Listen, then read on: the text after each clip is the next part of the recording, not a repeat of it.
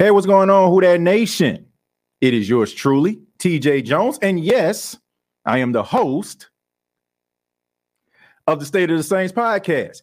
Thank you so much for checking out the State of the Saints podcast, where we talk New Orleans Saints. I got to mention this, Who Dat Nation. I've been noticing, the likes have been down lately. Like, what's going on here, man? What's going on? All you have to do as soon as you file in, go ahead and hit that like button, okay? If you enjoy the State of the Saints podcast, if you want to show love, you want to show your support, go ahead and hit that like button, okay? I don't know. It's just been down as of lately. So I'm just asking everybody to hit that like button. If you enjoy the content, we just want to make sure that we get the State of the Saints podcast out there, and I need your help with that, all right? So if you can hit the like button before we get started, and if you're new, I ask that you hit the subscription button. But if you're on the fence, hopefully by the end of the show, I would have changed your mind, as well as everybody else here, because we are a very interactive podcast. We answer questions, we read comments, whether you donate or not. This is how we do it here, okay? And I enjoy being here, and I'm thank you for being here as well, whether you're in the chat or you're listening, wherever you are, wherever you may be. As people file in, man, I just thought this was very interesting. So I just finished up, doing some recording for my broadcast this afternoon. And I thought it was interesting. I was reading on this website called nationaltoday.com. It tells you things that you need to celebrate each and every day. And I thought it was the funniest thing in the world that today is National Winnie the Pooh Day. All right. Now, I'm 36 years old, man, so I grew up on Winnie the Pooh. I mean, a lot of people read those Winnie the Pooh books. Like, if you remember, some of you, I'm probably going to lose with this, but when you first open the book, there's this portrait of the 100-acre woods. It's a map, right? And you have to locate all of your favorite characters. But I just enjoyed the Disney cartoon Winnie the Pooh. I grew up on that, man. And when I seen that and I read it, it just made me think about that theme song. Now, I'm not going to sing it, but some of y'all know what I'm talking about, man. Some of y'all know what I'm talking about, but I just thought that was very, very interesting, man. So always cool, man, when you can, you find out some things like that. I mean, I definitely had some nostalgia just thinking about that whole Winnie the Pooh situation. But we're not here to talk about Winnie the Pooh. We're not here to talk about Eeyore. We ain't here to talk about Piglet or Tigger. We're here to talk about the New Orleans Saints. We're here to talk about our favorite team. And we're here to talk about the quarterback situation, because this has been a topic of discussion the whole entire season, since the beginning of the season. And with Jameis Winston, it's been the topic of conversation. Then when Jameis Winston got hurt, it still was the topic of conversation, because everybody was talking about how Jameis Winston was screwed out of the starting job for Andy Dalton. And then when Andy Dalton came in, all of a sudden, he left a lot of things on the field. He was captain conservative, right? Captain mediocre. And he left all of us, with drool in our mouths, off the side of our mouths, I should say, because we were asleep watching him play the quarterback position. So I think that we're all in agreement, for the exception of people that just like mediocrity and just like to be stagnant and just don't want nobody to toe the line. Like, you probably like Andy Dalton. But for the most part, most of us who actually care about winning, who actually care about championships, who care about Super Bowl appearances, we believe that this isn't the direction that you want to go in, right? You want something more exciting. You want somebody that's going to go out there and not only facilitate, but also be able to make plays when necessary. Not just out here just trying to make the right throw and make the best decision and taking sacks and throwing the ball out of bounds. We like to see somebody wheel and deal, right? I mean, I know I do. I don't know about you, but I'm kind of over this whole situation, especially for the last 15 years. Rather, the Saints were winning double-digit games or not, there's one thing that you can never say about the New Orleans Saints is that they were boring. The Saints weren't boring. Like, for 15 years, the Saints were not boring. No matter if the Saints lost the game, they were always in it. And we always knew that a guy like Drew Brees would be able to deliver. And I'm mentioning Drew Brees because some of y'all need to understand this. Some of you have become really, really complacent when it comes to the quarterback position. You are so focused on somebody just doing the right things versus a guy that you know for a person that you know for a fact can get the job done. Like, we know that guys like Brees can get the job done. We know that, some of these legendary quarterbacks could get the job done. Now it's just all of a sudden like, man, can the guy please get it into the end zone? We should never sully ourselves and go down into the mud, just because that's where everybody else is. There's a standard that was set in New Orleans, and I feel like that standard is slowly starting to go away. And I'm very, very, very concerned about that. I'm talking about when I'm reading stuff on Twitter, you finding the most mediocre quarterbacks you can find in the league, man. I take that. Look, I'm not trying to be in the business of I'll take that. I'm serious, man. Now, this isn't just football life. This is real life. You should never settle for nothing but the best. Like, yeah, sometimes, you got to kind of navigate a little bit. So you might find yourself wilding in mediocrity. You might even be in the mailroom somewhere. But eventually, you want to have those ambitions that eventually you'll be on the executive floor. And some of us are getting way too comfortable in the mailroom. Because every time I open up my Twitter account, I'm seeing people just come out with all these different names of quarterbacks that are about as mediocre as a C+. So I think we need to get back to what's real, right? There's a standard at playing a quarterback position that Drew Brees left behind, and we shouldn't fall back from there just because we had 1 year of Captain Mediocre Andy Dalton. Like we need to get away from that, all right? What we need to do is focus on the future. So how do we do that, Who Dat Nation? How do we do that? How do we embark on this new voyage and find what we're looking for? Now, if you looked at the thumbnail that promoting this episode, you see that I had 3 quarterbacks on there, right? I had Derek Carr, who is now the quarterback of the Las Vegas Raiders, but all signs indicate that he is on his way out. You got Jimmy Garoppolo, due to the fact that you draft Trey Lance. I'm talking to 49ers. They drafted Trey Lance last year.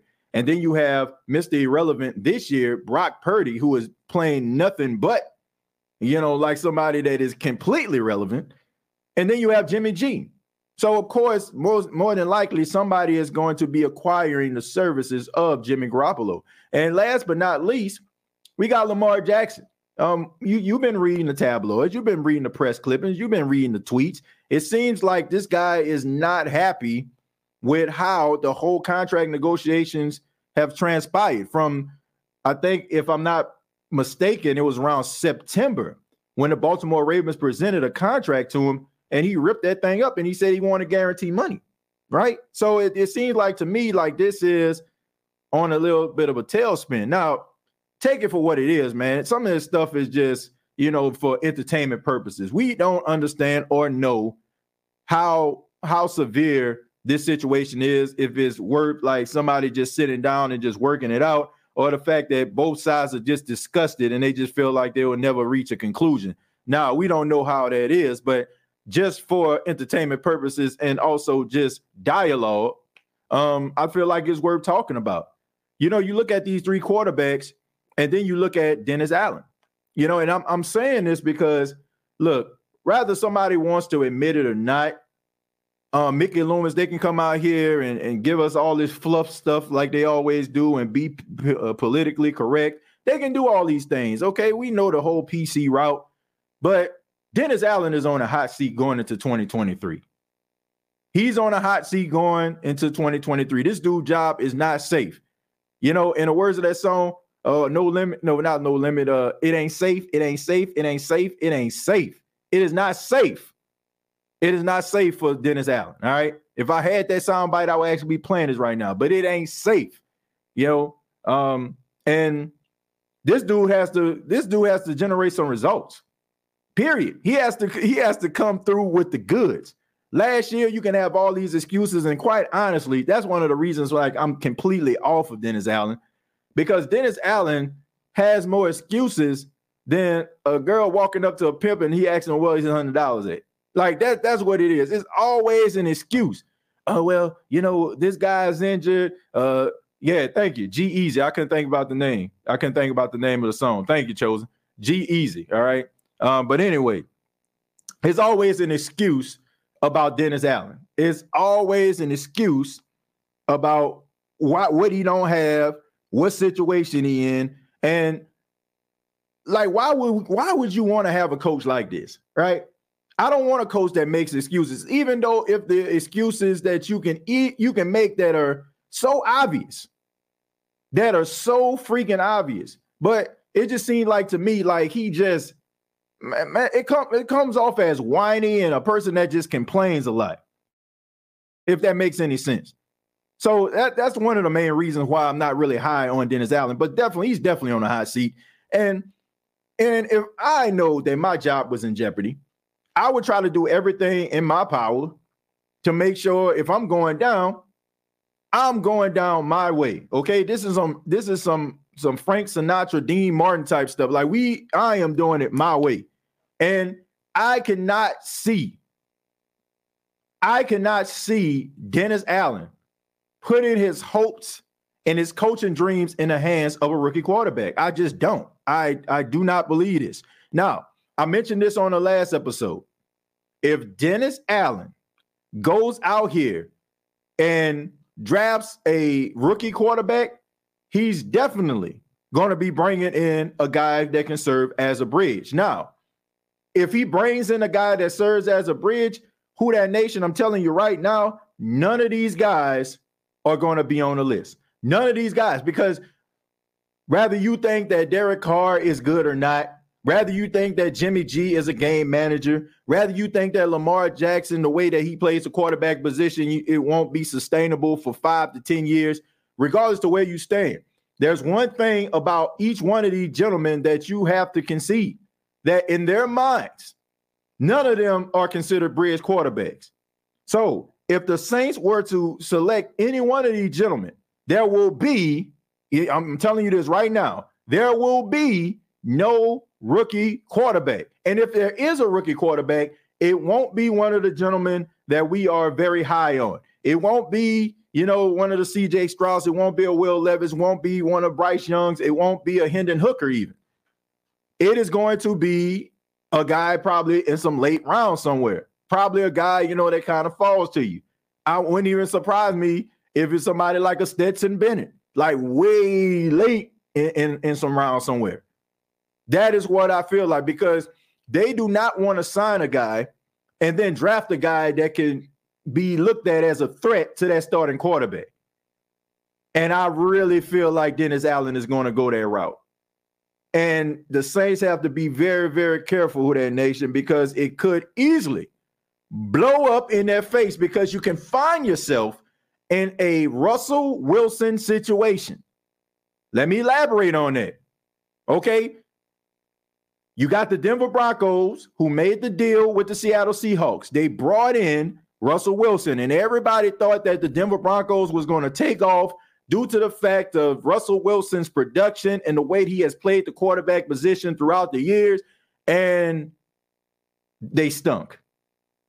So all I'm saying is we got to be very, very careful about this, because if they do sign one of these gentlemen and you don't bring in the right coordinator and you don't put the right pieces around them, we might find ourselves in the same type of position as the Denver Broncos.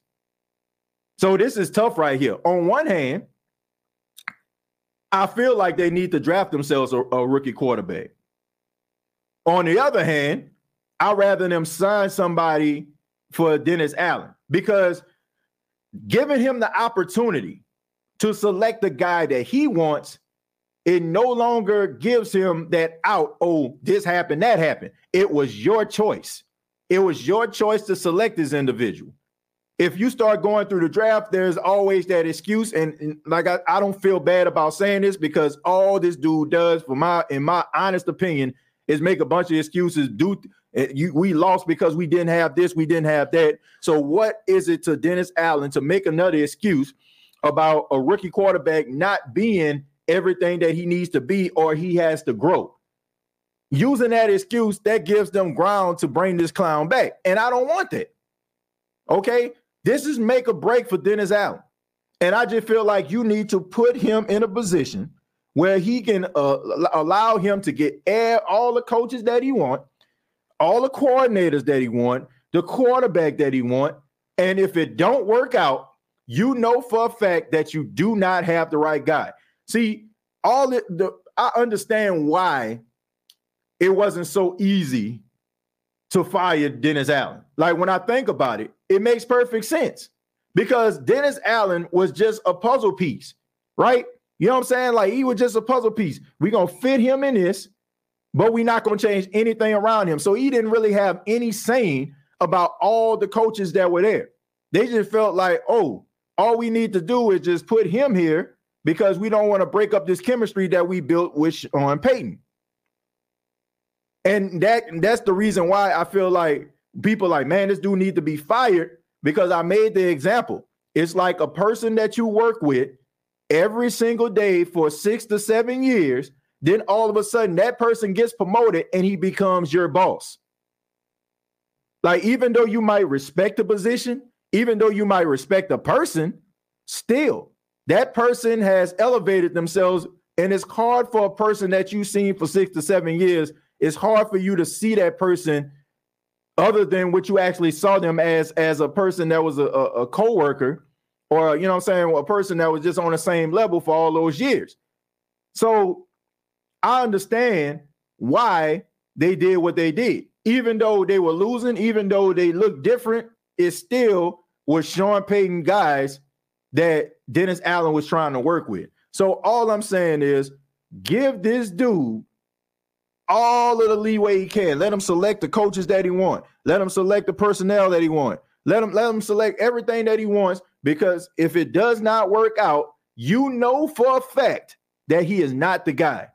See, it's too much of, hiding. It's too much of hiding things for me, right? I'm hiding behind the injuries. I'm hiding behind the coaching staff. Oh, these are not really my guys. It's a bunch of excuses.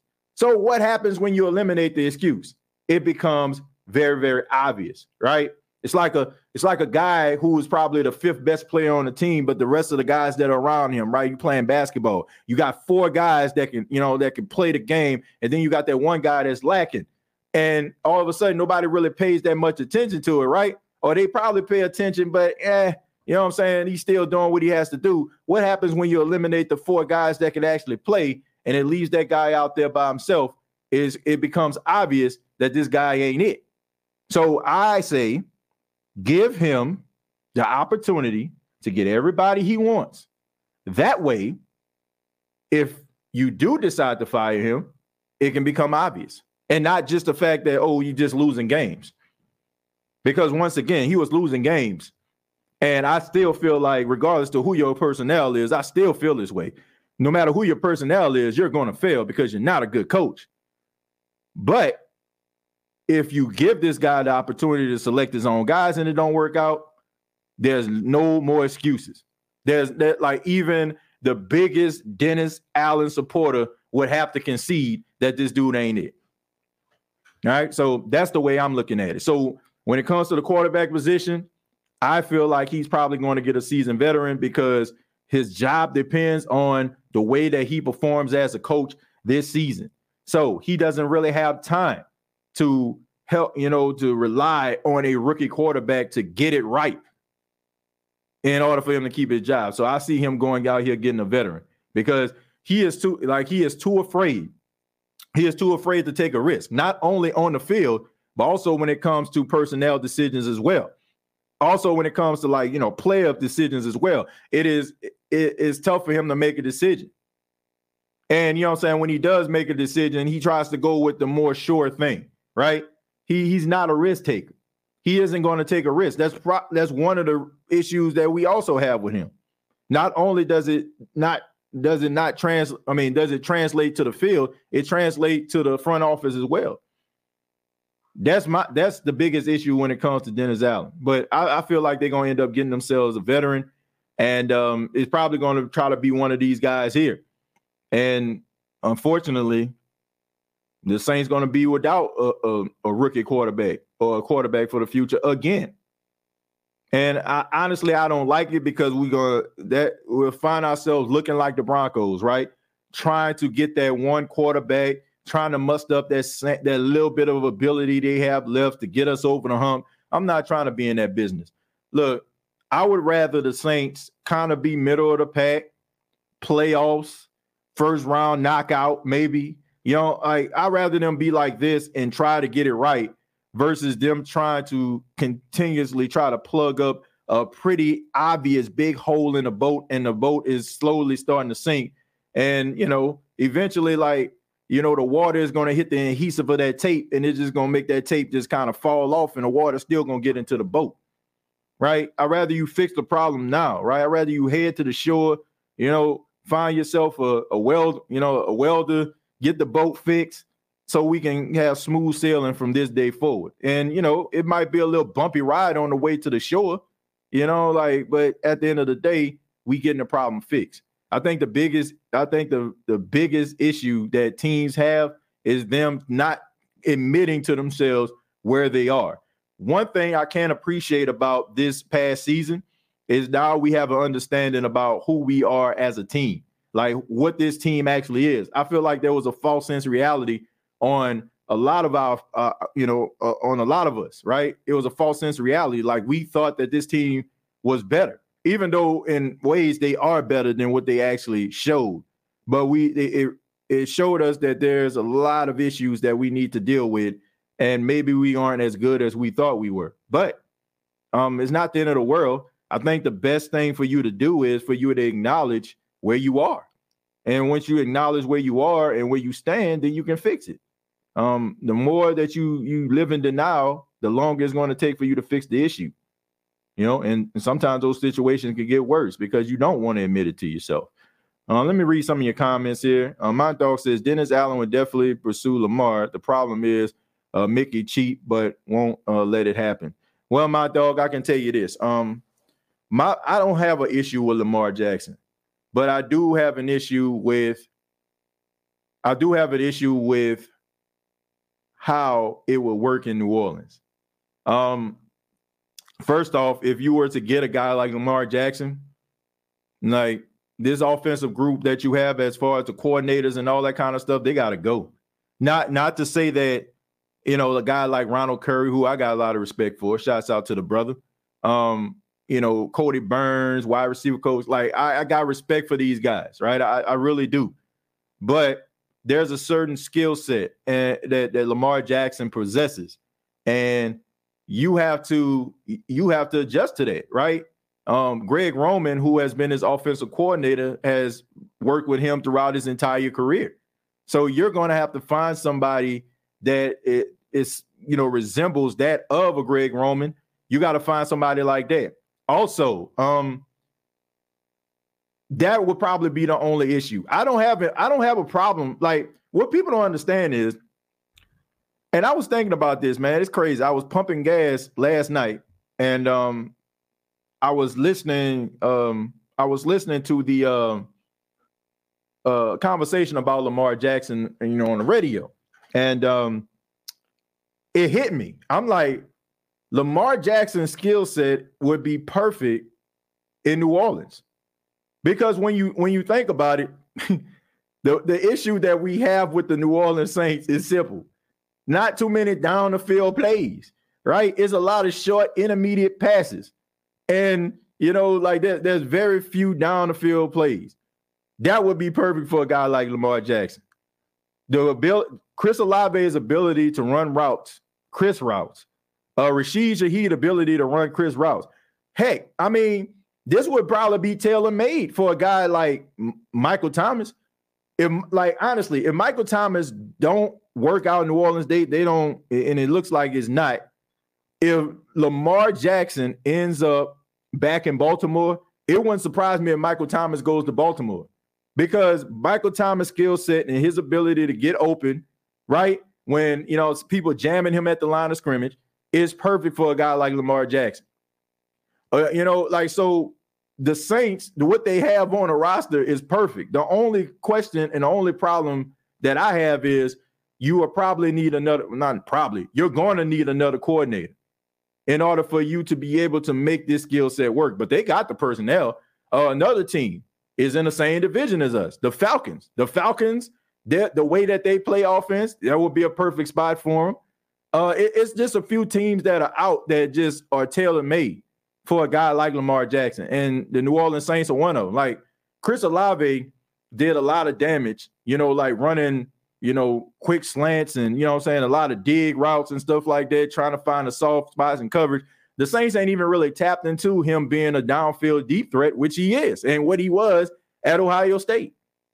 Like, him coming to New Orleans, he kind of changed up how his bread was buttered.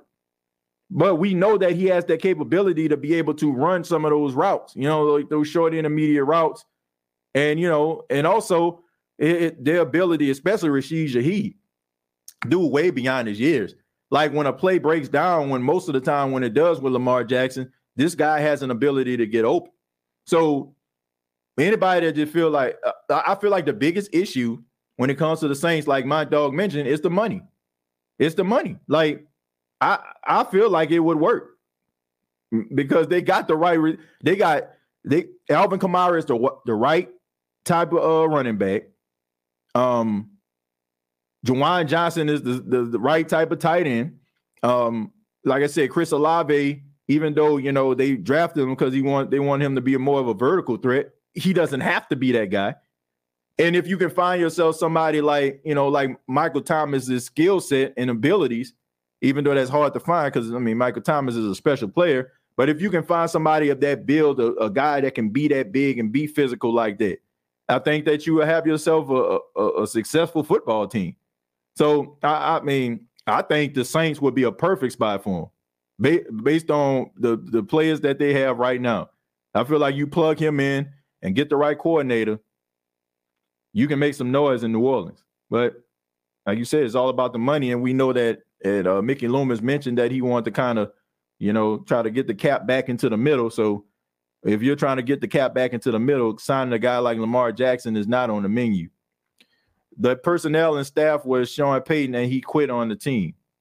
Yeah, it is what it is.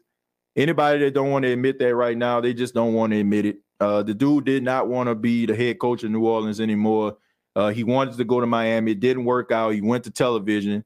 Now he want to come back. Like, so it is what it is, man. The thing that we need to do right now is try to find what's best for the organization going forward. And if he wants to come back, he doesn't want to be the New Orleans Saints head coach anymore. So try to get as much as you can for him. Sean Payton would be a perfect fit for Lamar Jackson in Baltimore. I'm sick of Harbaugh and Greg Roman. Well, you may be sick of Greg Roman, but Greg Roman is the best fit for him, unless he goes to unless he goes to Miami or something like that. Miami will be a good spot for him too, because Mike McDaniel is a really good play caller. So I would say that. But whoever he goes to, they have to have the right offensive-minded coach or coordinator. And if the Saints can find somebody like that, then I think that he'll be good because they have the right pieces right now. The organization would need to open a line of credit and the cap turned off to sign Lamar Jackson. Well, Derek, look, I don't think that is outside the realm of possibility. We all know if a team wants a guy, they'll move heaven and earth to do it, right? We've seen the Saints on several occasions, go through many scenarios to try to bring in a guy or guys that they want, and sometimes it just didn't work out. Like, we know about the whole Clowney thing, how the Saints tried to do the NBA style trade and the NBA in the NFL, they was like, nah, I don't think so. And I feel like this, if it was the Patriots or even Tampa Bay, if they did something like that, I guarantee you they'll probably let it slide. But because of the Saints literally found the loophole, in the whole trading process. And it wasn't the fact that it wasn't legal. It was just the fact that the NFL just didn't want to open up a can of worms for this type of thing to happen in the future. But the only thing they needed to do at the end of the day was just allow that to happen. And then when you go to the league meeting, just change it. But of course, it's the Saints, so y'all can't do that, right? But if Bill Belichick, a coach can get fired by the end of the season on Black Monday, and then all of a sudden he can be a part of his coaching staff in the playoffs. Y'all remember when Josh McDaniel, he got fired, and then all of a sudden, like in the next week, he's working with the New England Patriots as a consultant, like. But they can do stuff like that. Like I said, you find these loopholes But the NFL, they so prideful. They're like, man, y'all ain't gonna get the best of us. So they just said, nah, you can't do that. Even though there wasn't a rule against that, they found the loophole. But that's the way it goes. I felt the same way. TJ Lamar needs a big receiver like Mike T that gets open and catches everything. Mike T will ball out for the Ravens. Yep, he's a perfect fit. You're the perfect fit for a guy like Lamar Jackson.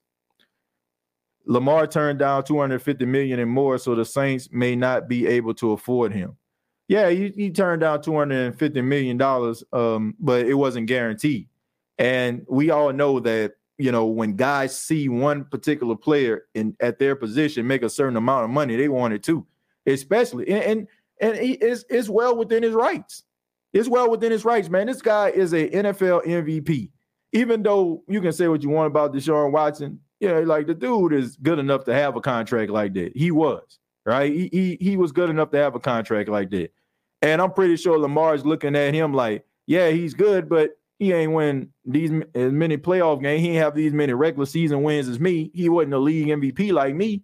So it's well within his rights to do that, you know, and it's not anybody's fault. If you want to blame somebody, blame the Browns. Because the Browns, their willingness to move heaven and earth to try to get Deshaun Watson, now it opens up a can of worms. That's why you see a lot of guys when they go to like contract negotiations, like they'll probably wait for another guy that's probably just as good as them at their position to get paid first, just to see where the market is. You know, they call that setting the market, right? So they'll wait for that person to get paid and then be like, oh, this person got paid it. But, you know, I had 7 interceptions. This person had 3 interceptions. Okay. You know, I had these many tackles. Like, I should be getting paid more than he is. So it's, you know, that's just the way that it goes. It's not anybody's fault. Like I said, if you want to blame somebody, just blame the Browns, because they're the ones that set the market. And that's the reason why Lamar can go out here and say, I deserve this. Because if you're going to give Deshaun Watson this, who never been MVP, who's been to the playoffs, but hasn't won as many games as Lamar Jackson, I think he feel like he deserved it too. That's why I can see us signing Derek Carr. DA did draft him, and he would be that move that if it didn't work out, we could move on from DA. Yeah, but the thing about it is you can move on from DA, but who are you left with? You know, like you left with Derek Carr. And also like the question, can it work out in New Orleans? Right. So that's my thing, right? I feel like he's going to do it because once again, his job is on the line. He's on the hot seat, right? If you don't perform, you're going to get fired.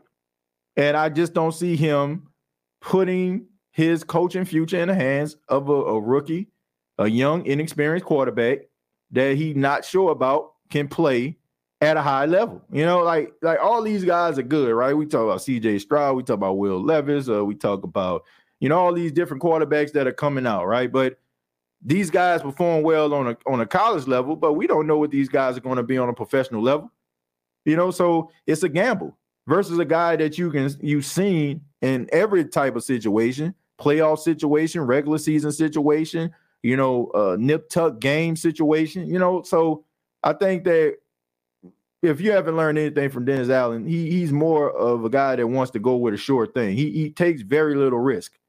And if he feels like, you know, he feels like a veteran quarterback could give him a better chance, that's what he's going to do.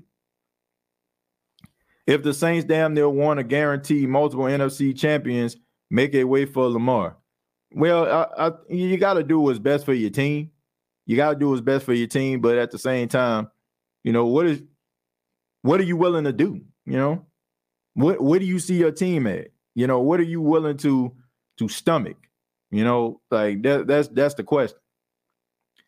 And it goes to show you Sean Payton didn't believe in Winston either. Well, I just think he just wanted out. I think that Sean Payton cares more about his reputation than anything.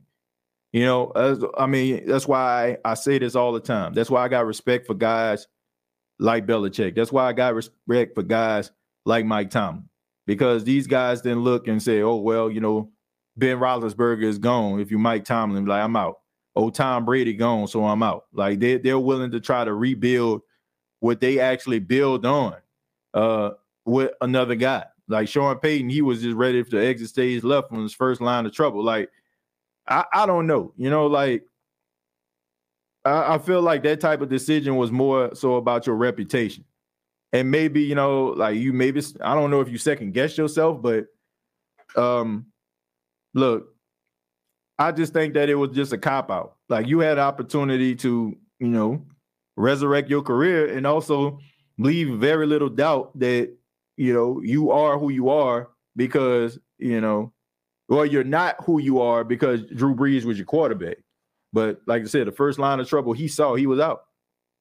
So we'll see, man. We'll see. I just think that speaks volumes. That speaks volumes about a person. You know, like I just think that he cared once again more about his reputation as a coach and all of the all of the capital that he built up, right? And I think that he wasn't trying to you know, put that in the hands of a Jameis Winston. He wasn't trying to put that in the hands of a Taysom Hill. You know, I'm not buying that whole, you know, he didn't want to stay in the same place. Like, yeah, you're in the same place, but it's a completely different team. Like, these aren't the same players that you had when you first got to New Orleans. Like, you ain't got Scott Shanley and Fajita out there. You know what I'm saying? Like, you ain't got no Tracy Porter out there, Jabari Greer. Like, you don't have these guys out here. You know, it's a whole different group, young guys, right? So the locker room changes quite a bit. So it's not like you coaching the same guys. So it's not like the message is going to be like, oh, man, I heard this before. Some guys like a Cam Jordan probably heard it, but man, Cam Jordan is like a outlier, you know, like a guy who can have this level of success for so long. Most of the time you see changeover in the locker room quite often, but I just don't feel like he was willing to allow himself to do that. And I don't think he had the patience to do that, you know. Talk about Derek Carr, who is going to throw the ball. That's a big factor. That's a big factor on guys coming. Yeah. And that's another thing too. You know, you got to be able to make a splash unless you're about to make a splash in the draft. Because here's the reality. Like, these guys want to go to teams that they know for a fact can give them the best chance to win. Now, you got some guys who are probably on the last leg of their career and maybe, you know, the contract negotiations, they're like, oh, okay, I'm going to test the free agent market. And then reality slaps them in the face and they realize they're not as good as they thought. And they might sign with you. But if you're talking about getting a guy that's a game changer, a guy that's going to be a game breaker, you know, somebody that's going to be, you know, a future cornerstone, like, you know, like what happened with the Mario Davis. Right. I mean, but what was a good sales pitch? Like, Drew Brees is your quarterback, right? Or Emmanuel Sanders, like, he was pretty good. Like, it just didn't, you know, Drew Brees was hurt most of the season, but Emmanuel Sanders, like, that's the reason why he came here. You had a lot of guys that were willing to talk to the Saints and be able to work out deals because Drew Brees was their quarterback. They knew for a fact that, man, we was going to make it to the playoffs, and if we do that, then, you know, who knows what can happen. But what happens now? Who's your quarterback? Yeah, okay, we got Andy Dalton out here. Like, come on, man. Like, that ain't about to move the needle at all. Maybe you'll get yourself somebody that's, you know, middle of the pack or something like that. But based on how this team is structured right now, you're going to have to build through the draft because not too many people going to find this situation appealing at all, right? So you got to do something that's going to get people interested and maybe be willing to come and play. Like, you had a lot of guys, like, and, you know, say what you want about Tampa Bay, but you had a lot of guys who stayed with that team and took less money than they probably would have got on the open market because they knew for a fact that they can actually continue to win because Tom Brady was their quarterback. So, you know, like, man, that kind of stuff matters. If you don't have the right guy, you know, you're really going to be setting yourself back unless you just going to be, you know, that you're going to just hit them out the park and replicate 2017 when it comes to the draft. Sean didn't want to take accountability for the terrible situation he left us in. Well, look, that's what I don't understand, though. That's what I don't understand. Like, I really don't understand how anybody can get this, like, can let Sean Payton off the hook. Like, yeah, Sean Payton is a really good coach. You know what I'm saying? Borderline great coach. Greatest coach that the New Orleans Saints have ever had. But what a lot of people aren't paying attention to, number one, the coach that the Saints have right now with a 7-10 record was recommended by Sean Payton. That's number one. Number two, Sean Payton had the majority of the say-so when it came to players they selected in the draft, guys that they bring in during free agency. So I'm just wondering to myself, how is it that nobody asked the question, why are the Saints in this position right now? And why is it that Sean Payton isn't, taking any of the responsibility for this? Because we've heard on countless occasions from every media guy or person that covers this team that Sean Payton is the last voice that you hear when it comes to decision making, including from the towels that are on the seat in the Superdome, that during the game. So how is it that nobody seems to bring that up? How is it that nobody seems to bring up the fact that Sean Payton was the head coach and he was the decision maker in New Orleans? So a lot of the situations that the Saints have found themselves in over the last couple of years has been on him. You knew that Drew Brees was, towards the tail end of his career. Like you should have knew that when you had to call a deep pass past 20 yards and you had to bring Taysom Hill out there throwing punts. Like you should have knew right then that their arm strength and some of the ability was being diminished.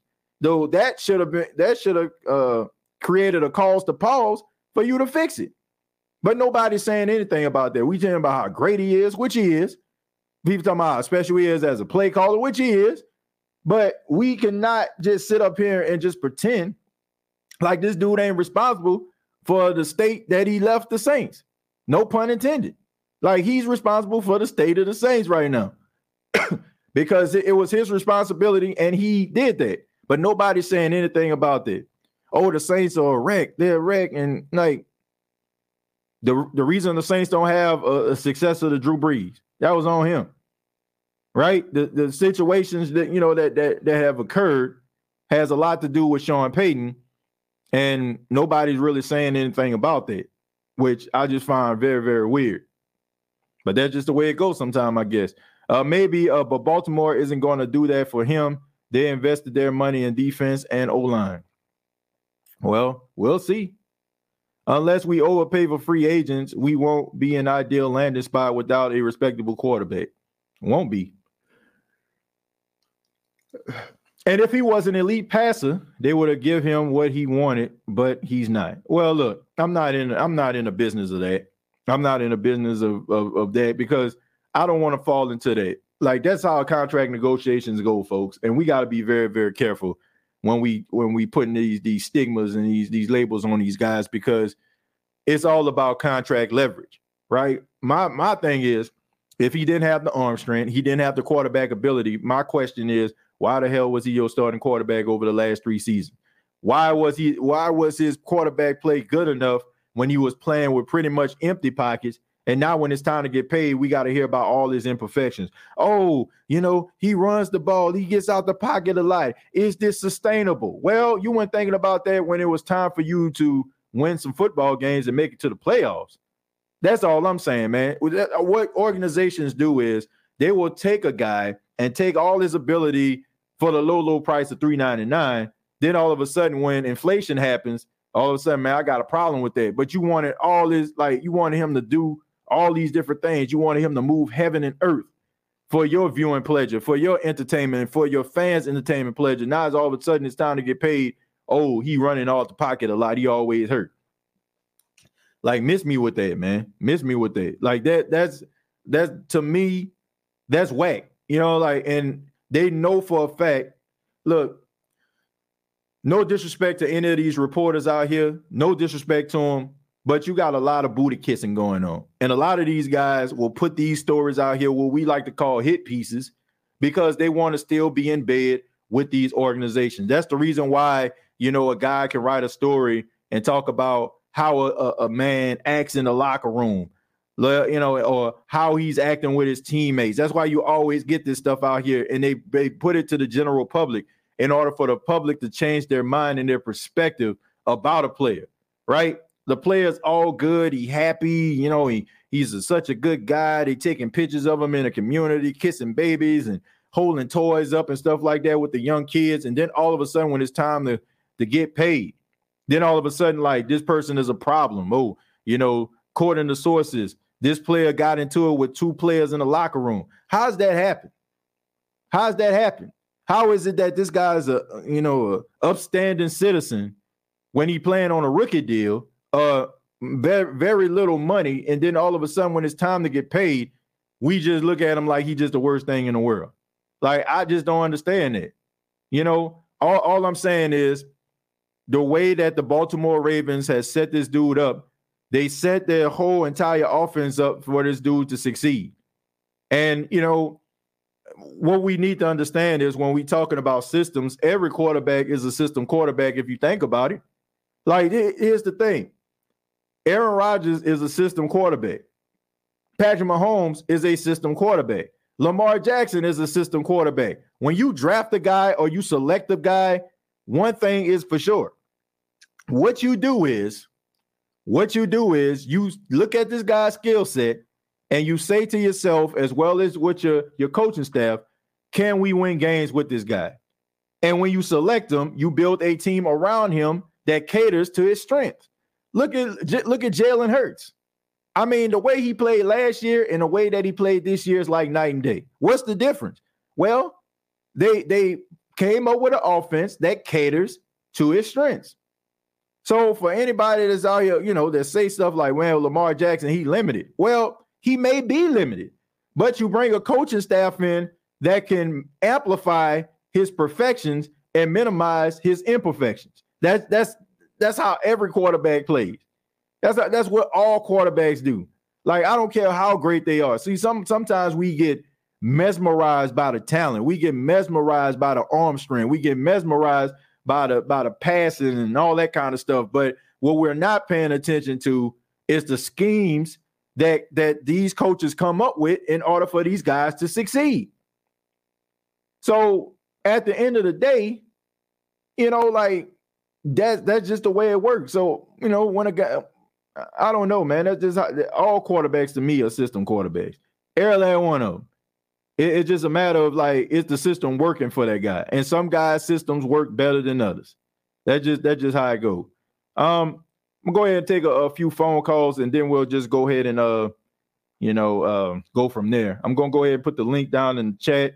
I'll take a few phone calls before we get up out of here. In the meantime, I'm gonna read some of your comments. Say, LOL, you saying he's limited, yet drug a Ravens team to the playoffs with scrubs at wide receiver, but he's limited. Give Lamar what Hurts has at wide receiver. I guarantee you the Ravens would have been top in the division. I agree with that.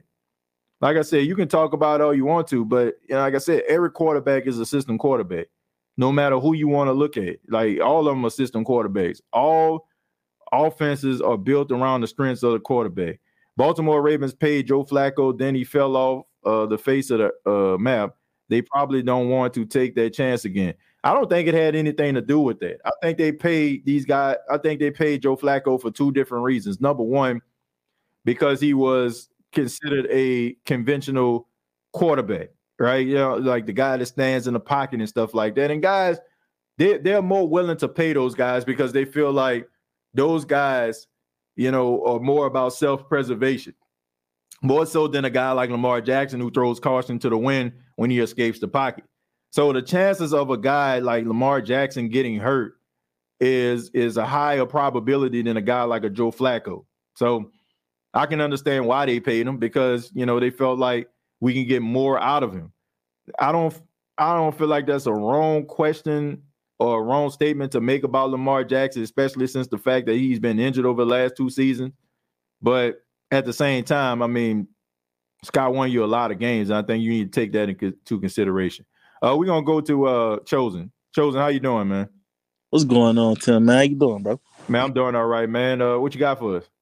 Yeah, man, I just pretty much just want to say, man, I appreciate you for breaking that down clearly with the whole analogy as far as when you was discussing the quarterback situation, talking about like, you see why not the quarterback situation, the coaching situation with Dennis Allen about letting him pick his whole team and stuff like that. That's a good way to put it, bro, because I didn't even think of it like that. Like, yeah, you come in and you operate, and it's kind of like you coming in, you got the excuse to say, well, man, they adjusted the settings. I don't normally play. Just like when you playing with somebody, right?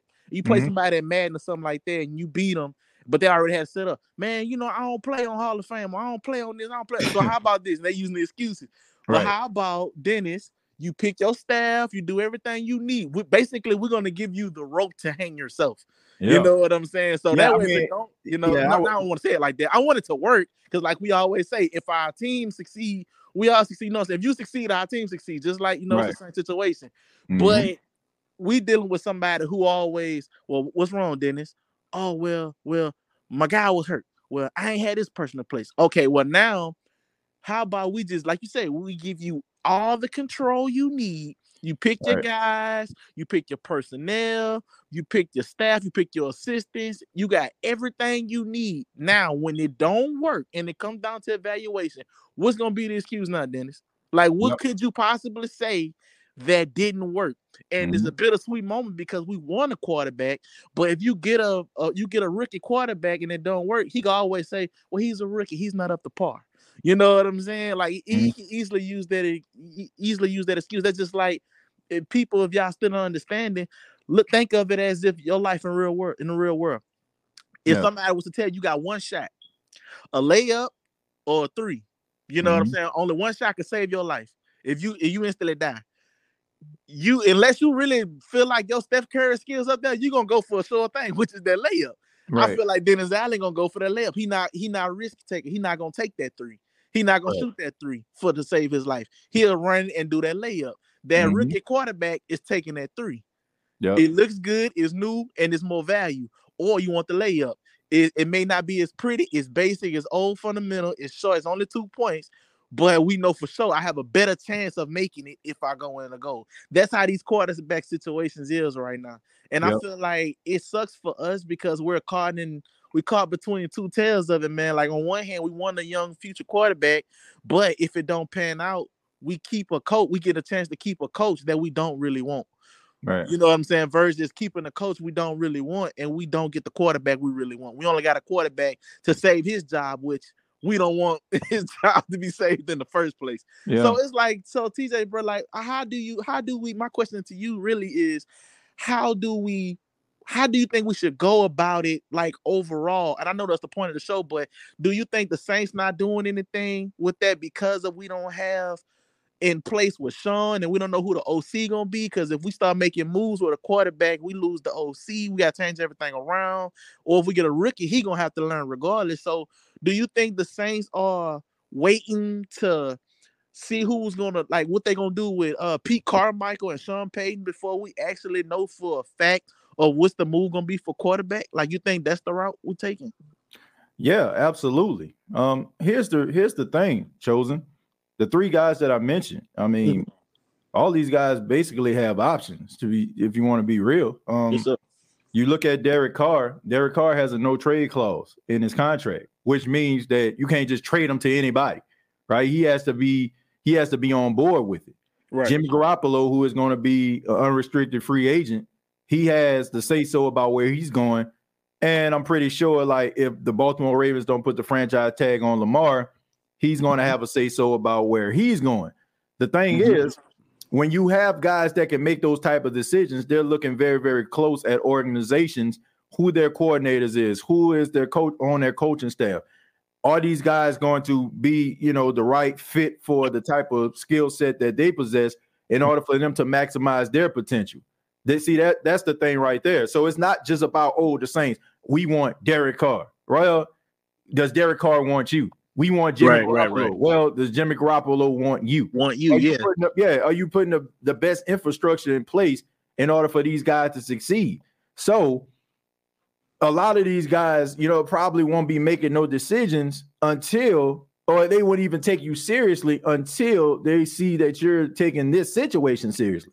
Because honestly, based on what you've seen from Jameis Winston, from Andy Dalton, the quarterback play and the play calling, what makes this spot offensively appealing to you as a quarterback? It doesn't. It don't. You know what I'm saying? It doesn't appeal to you at all. So maybe. And let me ask you this: Do you think? I understand, but do you think a quarterback could come in and give us that pizzazz that we need in spite of Dennis, or do you think Dennis coaching has just so much of a hold that he can make the quote unquote sexiest quarterback play look mediocre? Do you think he has a hole like that, or do you think a lot of it was on top of Andy Dalton already being born Andy? Or did you think that's just pretty much what, or you pretty much think that's how any quarterback would look in a Dennis Allen ran offense? Well, here is two things here. All right. Number one, when you look at Dennis Allen, like he's a type of guy that's kind of passive aggressive. By him being passive aggressive, he kind of leaves like guys like Pete Carmichael and his offensive staff on the island all by themselves. Right. So to me, man, this is why I said this on other shows. They're too like-minded. They're so like-minded, Chosen, that you really feel like Dennis Allen is the one that's making Andy Dalton the way that he is. But in reality, they're both the same. Him and Pete Carmichael. Is Pete Carmichael super conservative. Dennis Allen super conservative. Dennis Allen is allowing Pete Carmichael to run the offense, and he puts very little input into that. So whoever he brings in, if that person has like some swag, some energy, yes, sir, and they are aggressive, you'll see the difference. Then you'll see a difference. Like, don't get me wrong, Andy Dalton to me is a boring quarterback. But I think if you had another coordinator, he wouldn't look as boring as it wouldn't be as like he wouldn't be as boring as he is. Like you would probably see something a little bit different. You know, it's different. Like, okay, I'm gonna take this shot down the field. You coming back to the sideline. What's going on? Why you didn't check it down to him? You know, like, wait a minute, you know what I'm saying? That's what I should have did. So it's a combination of both of these guys, them being the same exact way. But like I said, they're so like-minded that you can't tell the difference.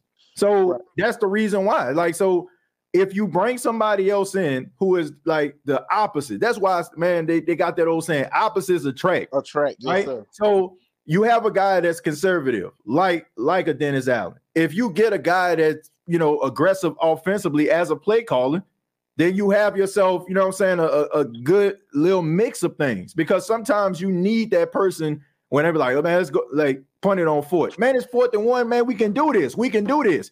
I doubt if Pete Carmichael is doing that. I doubt it. I highly doubt. 4th and 1. Oh, who, man, we ain't got to do it. And if we get a turnover on downs, it won't be on me. Right. You know, like, nah, man. You know what? Gonna be like, man, look, man, with 4th and 1, man, I'm fired up, man. Let's do it. You know? Yeah, right. And you know what? I appreciate it before I let you go, man. I appreciate you for breaking it down, because when I started off watching football, and I'm pretty sure everybody like this, like when you a casual, I used to be a casual. Like, I'm not gonna lie, because I feel like I watch it, I hear about it, but it wouldn't in the era what social media is now until I found a platform like yours and everybody who actually put things into depth. It actually breaks down football. Most of us, what we do, we'll probably watch the game on Sunday, wait till Monday, we check the scores, watch some highlights, just regular smegular.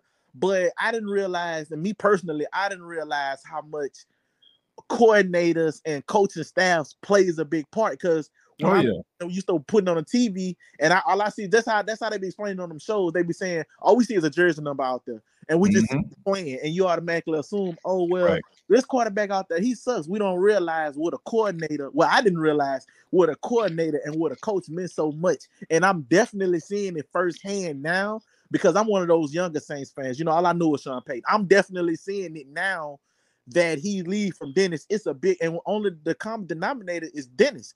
That's the only thing. Like, you still have the same players with the same amount of injuries, and you look what happened last year and you look what happened this year. And you can see the stagnance, and you can see the difference with I guess the way they playing. And you have to look no further than the coaching. If you pretty much have the same group of guys, would supposed to be a better quarterback, I would say Andy Dalton was an upgrade from Trevor Siemian and everything. Maybe not Taysom. It depends on what you want, you know what I'm saying, or what you're looking at. But bro, like, I appreciate you breaking it down, because I didn't realize, and it just gives everybody an idea of how coaching really plays a part in making these quarterback choices. Like you said, we can have the best quarterback in free agency or in the draft, but if you don't have these people in place getting the best out of them, you're pretty much just wasting the pick. So I appreciate that. Hey, bro, for helping me understand, because it's really you can really get confused with change that everybody want to say, all right, get this quarterback, let's get that quarterback, pump the brakes, we got to get this quarterback, but we still have to put them in the right position to get out of what it was that we're attracted to. Most of these quarterbacks we're attracted to because they came from a system that knew how to use them. So I appreciate it, TJ, bro. Right, no problem, Chosen, man. Thank you for the call, man. I'll call back anytime. Yes, sir.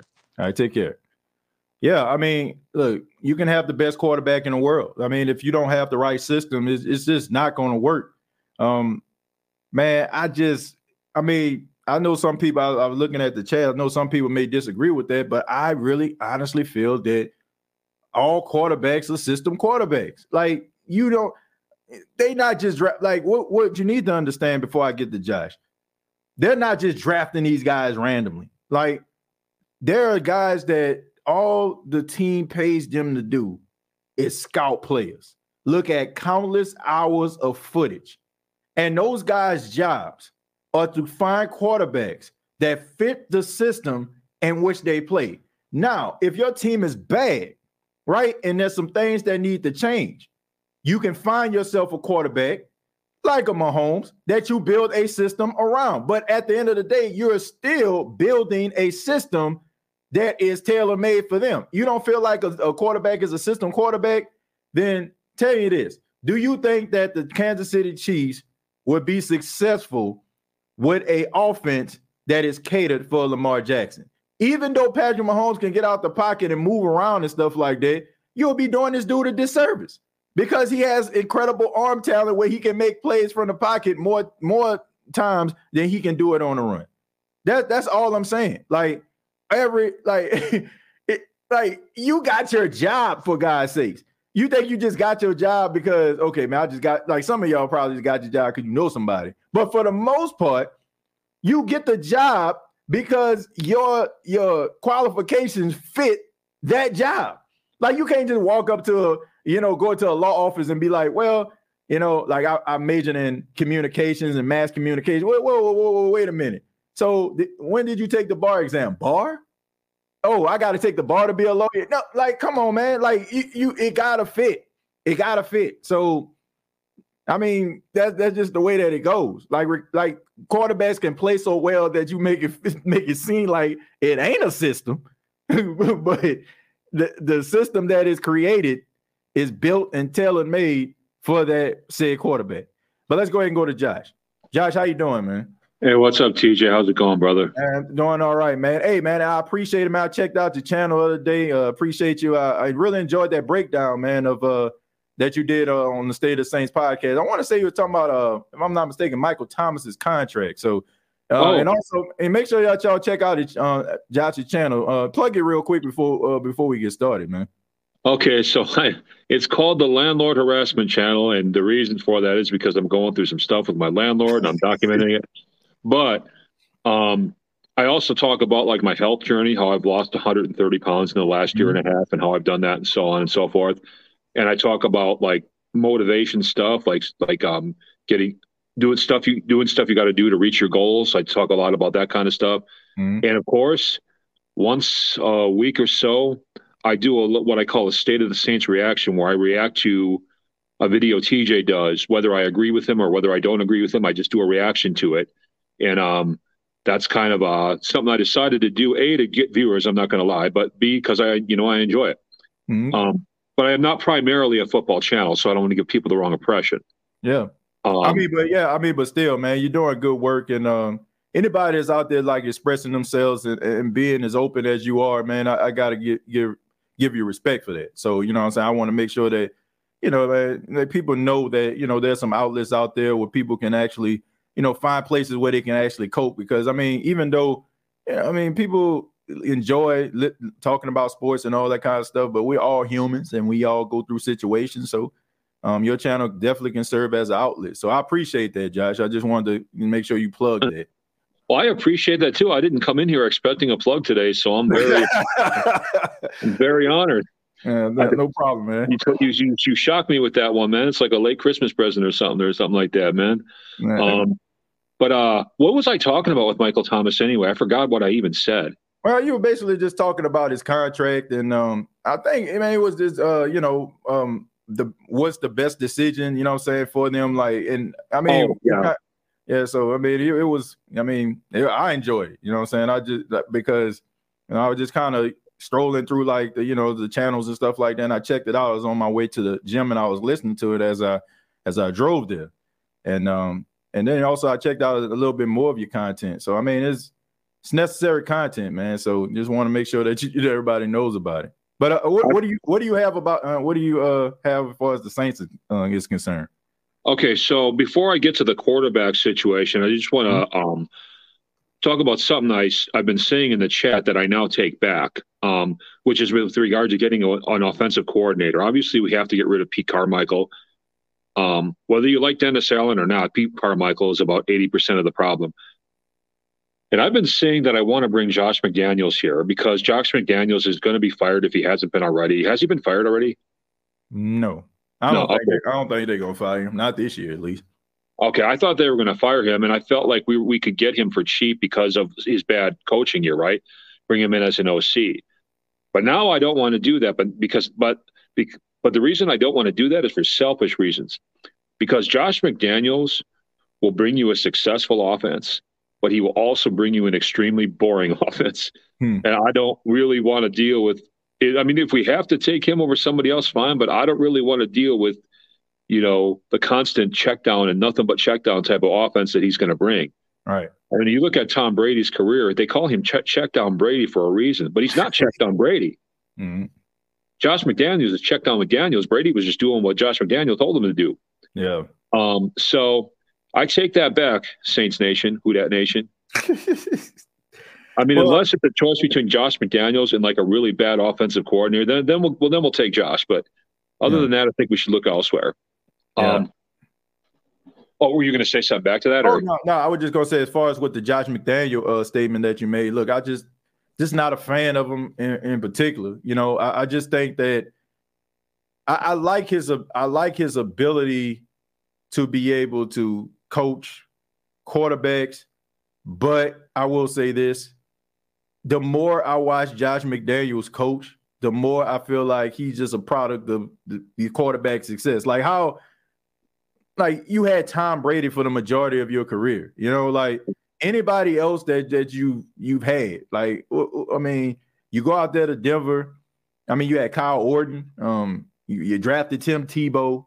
Like, yeah, Tim Tebow. Wow. I mean, if you think about it and look at it, it's like he was a byproduct. You know what I'm saying of Tom Brady's success. Like, he just kind of got conjoined to him somehow, but. It kind of the same situation with Pete Carmichael. Pete Carmichael has gotten this stigma or this, as a great play caller because he's aligned himself with Sean Payton. But now that we see that Sean Payton is no longer around him, I mean, we're starting to see that he ain't all that. You know what I'm saying? Like we realize that that it ain't all roses like we thought that it was. So I feel like Josh McDaniels falls into that same category. I would rather, Josh, and I'll let you speak after this one. I would rather get a guy that I have seen. This is when people ask me all the time, like, what I look for when I look for a coach. I look for a guy who can make a mediocre guy look, look average and make an average guy look good and make a good guy look elite. Look at Carson Wentz. Outside of anybody else but Frank Reich, he's mediocre. You know what I'm saying? Like, look at Nick Foles. Outside of everybody, other coordinators he's had, mediocre. Like, even Phillip Rivers, like his last year with the Chargers, everybody just thought, man, this dude fell off the face of the earth. He was playing really well in his last year versus with the coach. They even got to the playoffs. That's what I feel when it comes to like coordinators and coaches. Can you get the best? Like, a guy just don't have to be great. Like, can you get the best out of a guy, no matter what tier he is as a quarterback? Yeah. And that's why I'm so high on Frank Reich. Yeah, and you can get to Super Bowls with slightly above average quarterbacks. Hey, is my heater just kicked on? Is it messing with the sound? Nah, I don't hear anything. Nah, you're fine. Okay. If you hear anything, I'll go shut it off. Nah, you're okay, man. But what was I going to say? Oh, you said Tim Tebow, right? Mm-hmm. Yeah. Now that I think about it, I honestly believe that we are one Tim Tebow away from winning the Super Bowl, man. We should give him a contract. What do you think about that? No, I don't think so, man. Nah, that ain't it. No, sir. That is not it. You having trouble finding it? Hell no, to the no, hell to the no. Yeah, when you got so many sound bites on here, it take a while for it to find it. I think I should bring this up to the top while I'm thinking about it because it's like the most. Well, you were using that crap one for a while. Yeah. Yeah, but, okay, so I brought it to the top. But yeah, man, no Tim Tebow. No Tim Tebow. Quarterbacks, that's what the subject is about, right? Yeah.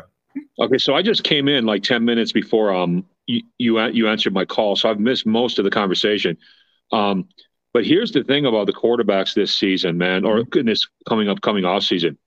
There's a lot of decent ones out there that are available. Right. They're not superstars, but they're good. We can snatch Brock Purdy if we want to. We can snatch Jimmy G if we want to. Right. Honestly, we could really snatch Russell Wilson if we want to, because at Denver might just be like, man, you're so bad. We just want to get out of this contract any way we can. Right. We can snatch Aaron Rodgers. And I mean, Aaron Rodgers, I know what people have to say, but he'll be good for a year or two, right? He's still got a year of elite play left if we put some pieces around him. So there's a bunch of, and there's a couple quarterbacks I'm not thinking of right now, but there are so many good quarterbacks, like at least serviceably good quarterbacks out there right now that, and Jimmy G, that it would be almost, and they're all going to come for relatively cheap, that it would be almost impossible for us not to land one. Right. My heart is with Jimmy G because he's got that warrior spirit, man. And he is a fighter to the end. Not that the other quarterbacks aren't, but with Jimmy, you can see it. Right. And so he would fit into Saints culture just perfectly, despite the fact that he's no Drew Brees. Right. And I mean, if you look at his past couple of seasons, he's been a very accurate quarterback. Right. I mean, he's been passing at 67, 68%. Not many quarterbacks do that, irregardless of whether or not they're running behind a good running game. Right. So Jimmy G would be my favorite. But I told you when we were drafting quarterbacks or when the draft was going on that we should snatch Brock Purdy. I'm telling you, I'm from Iowa State, so I saw him play. Right. And I was telling you, man, he's better than people think. Yeah. And look, he's proven me right. You know what I'm saying? Right. So I would go for Jimmy G or Brock Purdy because I'm pretty sure the Niners are going to stick with Trey Lance. They've just got a lot invested in him. And so I think they're going to bring him back as a starter. Yeah. So I would go with Jimmy G or Brock Purdy. And that's where I would go with it. And I think as long as we get a decent OC, either one of those, preferably Jimmy G, but Brock would be good too. We will be doing well. But the one thing we need besides that, man, and I've been saying this, I've been beating this drum for a long time, TJ, we need a power back. We need a 240, 250-pound back to complement AK. We need the guy that can go up the middle on every play and not get hurt from it, right? Get us 2, 3, sometimes 4 yards of play. And that'll open up the running game for Kamara style of running, that 1-2 punch. Right. Without that, we're going to have a crappy running game again. So my thing is bring Jimmy G in, or at least Brock Purdy, get a 250. I don't know if A.J. Dillon's available, but if he is, we should snatch him up. But if not, we can get somebody that does his same stuff that is serviceable. Right. And that's where I stand with that, man. So I don't know. What's your reaction to that? Well, I don't think that they're going to get rid of Brock Purdy. He played too well, and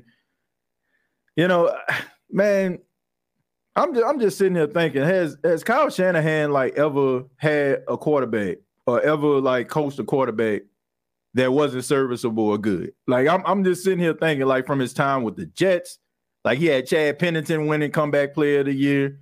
You go to Washington, he had RG3 rookie of the year. He got Kirk Cousins paid out there in Minnesota. He got Matt Ryan MVP. Like, I mean, when you look at the guy that's coaching him, I think that you have to give this guy a lot of credit. Like, it's very I've never heard or seen Kyle Shanahan like coach a quarterback that was trash throughout the season. Like, I just never seen that. So I'm just wondering, like, no knock on Brock Purdy. Like, you gotta have some level of skill and ability to put forth an effort that he put forth in that wild card round and what he has done throughout the season. But I'm wondering to myself also, how much is that of Kyle Shanahan's system is he benefiting from? Because tons of it. No question about it. Because Josh, look at that game. Like, it wasn't the fact that he was out there just making these throws and threading the needle. A lot of the passes that he threw, it was like 5-yard passes, and Chris McCaffrey taking it 65 yards, and Deebo Samuel's like catching the ball 10 yards and turning 10 yards into like 50 yards. So but it has a lot to do with the playmakers that are around him and their ability to get that yak. And that can kind of mess with people and manipulate numbers to make a guy seem like they're better than what they actually are. I'm not saying he's bad. All I'm saying is I never seen Kyle Shanahan coach a bad quarterback.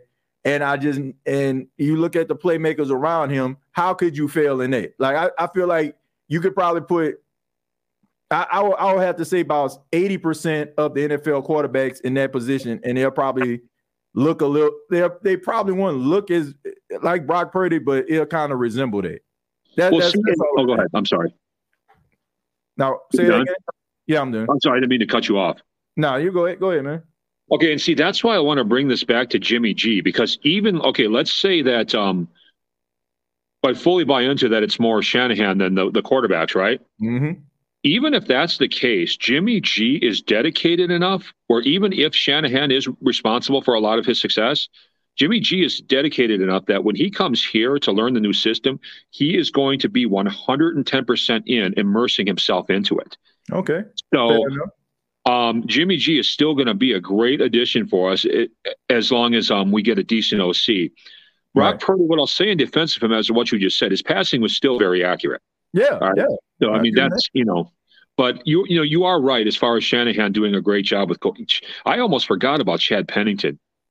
Yeah, I mean, like I said, even Sanchez, like even with Mark Sanchez, like people talk about the butt fumble, but Mark Sanchez led the Jets to the AFC Championship game. Now, they had a bomb defense because of Rex Ryan, but still, man, you needed to throw the football. They needed to do something offensively, and Kyle Shanahan was his coordinator. So I'm like, how can you, like, I don't know, man. I just never seen. It's like a R&B or a rapper that never made a bad song. Like I just never seen Kyle Shanahan, like, just no quarterback that he's ever like been put in front of him. I just seen, like, you didn't see like any type of upside about him, or you didn't see them like playing their best or something. Like I just never seen that. So I mean, I think that it's a combination of both. You need skill and you need will. You need, you need somebody that's pulling the strings, but I have to give Kyle Shanahan a lot of credit because, I mean, like I said, I never seen him ever like not get the best out of a quarterback. But Josh, I have to go ahead and let you go. I'll let you say something else before you go. I got a couple people I got to get to, man. All right. Well, I was actually to let me to close this out. I was going to actually ask you a question because since I missed most of the show, right? Who are you wanting to come here out of all the pool of quarterbacks, assuming we have a good offensive coordinator? Like, who's like your guy or your top two guys or whatever? If you get the right coordinator, I'd rather you draft a guy because I think that we just need to put this thing to bed because we're starting to look like the Broncos. Like, we're starting to look like one of those teams that just getting the plug and play quarterback. And I don't want to get down. Look, if you get a guy in free agency, I want this guy to be the guy 5-6 years down the line. I don't want to just get into this mode where we're trying to just get a guy and trying to get the last bit of his ability that he has left in his body. I'd rather take the good with the bad and allow a young quarterback to grow and develop with the right coordinator, and hopefully that'll be able to get you over the hump. I mean, I'm over this. Like if you get a guy in free agency and it just doesn't work out, then you basically committed yourself to that guy for 2 to 3 years, right? Versus a guy who is a rookie. If he's a first-round pick, which everybody kind of think that that's where they're going to go due to Sean Payton getting traded, you got yourself a guy that's there for at least 5 years, right? So if it works out, you can get him on a rookie deal, and you don't have to worry about, man, this dude playing 2 or 3 years, now I got to pay him $250 million. That's a problem that you can have 4 or 5 years down the line versus 1 or 2 years down the line. So, hey, Cheesy, can I say one more thing before you let me go? Mm-hmm. I want to plug something because this is something kind of important. This is not Saints related, but there's a story I want people to check out, yourself included, and the Saints Nation, because you all love a good comeback story, right? Right. There's a girl in Chicago. Her name was Jacqueline Montanez. Her gang name was Loca D. Right. She went to jail 30 years ago, prison 30 years ago, but she was a member of the MLD. She killed 2 members of the Latin Kings. Right. She did 30 years, and she is just she just got out like 6 months ago, and she's doing a bunch of positive stuff in her community. She's turning stuff around. So I'd really like to see people check out her interviews that she's got. She did one for DJ Vlad just recently. I mean, it's really powerful stuff. Okay. So if you guys remember that Jacqueline Montanez, and her story is amazing. I just wanted to throw that in there. I hope you didn't mind that. No, not at all, man. Not at all. You say that you can check out like on Vlad TV. Did she have? Yeah, she just did an interview with Vlad TV and a couple of other spots that I can't remember. Okay. But Jacqueline Montanez, but her gang name was Loca D, so you can search that too. Okay. But she was a maniac Latin disciple, and she killed a couple Latin kings, and But that was back in '92. But she's out now, and she's completely turned things around. And I'll let her tell her own story. Okay. Well, I'm definitely gonna be on the lookout for that, man. I enjoy looking at Vlad TV interviews. Well, a few of them. Not you kind of missed me with a few of them, but yeah, definitely check that out. And appreciate that, man. Yeah, appreciate no problem, that. man. Yeah, Josh, you take it easy, man. You too. Thanks. I take care. Yeah, man. I mean, everybody loves a real feel-good story. And shouts out, DJ Vlad. I like some of the interviews he do, like when DL Hughley on there, and I always check it out when Boosie on there. You got to get your little laugh on. Philip, thank you very much for the $4.99, man. Appreciate that. I'm gonna go ahead and stroll down a little bit. Somebody says Hooker needs to sell that ball to the defense and get us to the Super Bowl player of the night. I don't know what we're talking about that, but let's go ahead and go to Keen Arthur. How you doing, man? What's up, man? All right, what you got for us? Hey, before I get into what I wanted to say about this quarterback situation, I got a question for you, bro. I need your honest opinion, which I know I ain't gonna get nothing less. Yeah, what you got? Would it be karma if the quarterback market dry up, like in terms of these free agents on the Saints, and Dennis Allen end up having to go back to Jameis Winston?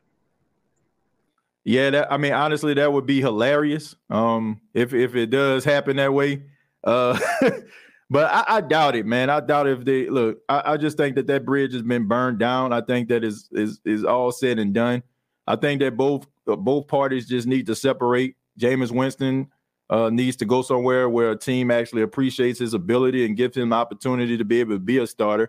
And I just think that Dennis Allen just wants to go with somebody else a little bit different. So there's no need to try to make two things work. But that's kind of like what happened to him last year, if you want to be honest. Like they couldn't get Deshaun Watson, so they hit Jameis Winston with the hey big head, you know what I'm saying, come on back. And but I think that was one of the main reasons why it didn't work out. The first line of trouble that they saw, they was willing to yank him. Because they wasn't really fully invested in him in the first place. I apologize, big dog. I'm driving. But yeah, so here's my thing. Nick Underhill said all evidence so far is pointing to them not just running it back next year. You hear me? They're not just gonna run it back the same way it was. They clearly not gonna get rid of Dennis Allen. It is what it is. But what offensive coordinator? There's a speed trap ahead. I apologize for that. What offensive coordinators do we realistically have a shot to get that could turn this thing around if we draft a quarterback or if we bring in a bridge guy? Well, in my opinion, that would be, Frank Reich. I'm going to continue to say this. Frank Reich is the guy that if he doesn't get a head coaching job, he should be the guy that they select. And it's for several reasons. Number one, he has a proven track record of improving quarterback play.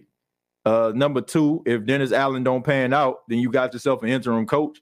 And three, I think that he can be so well that you might find yourself falling ass backwards into prosperity and him becoming a head coach. That's how much respect I got for this dude. What people don't understand. I got so much respect for this guy because, number one, he shouldn't have got fired in the first place. That was a ish show out there in Indianapolis. And this man was the fall man. And as you can honestly see, they got even worse when he left.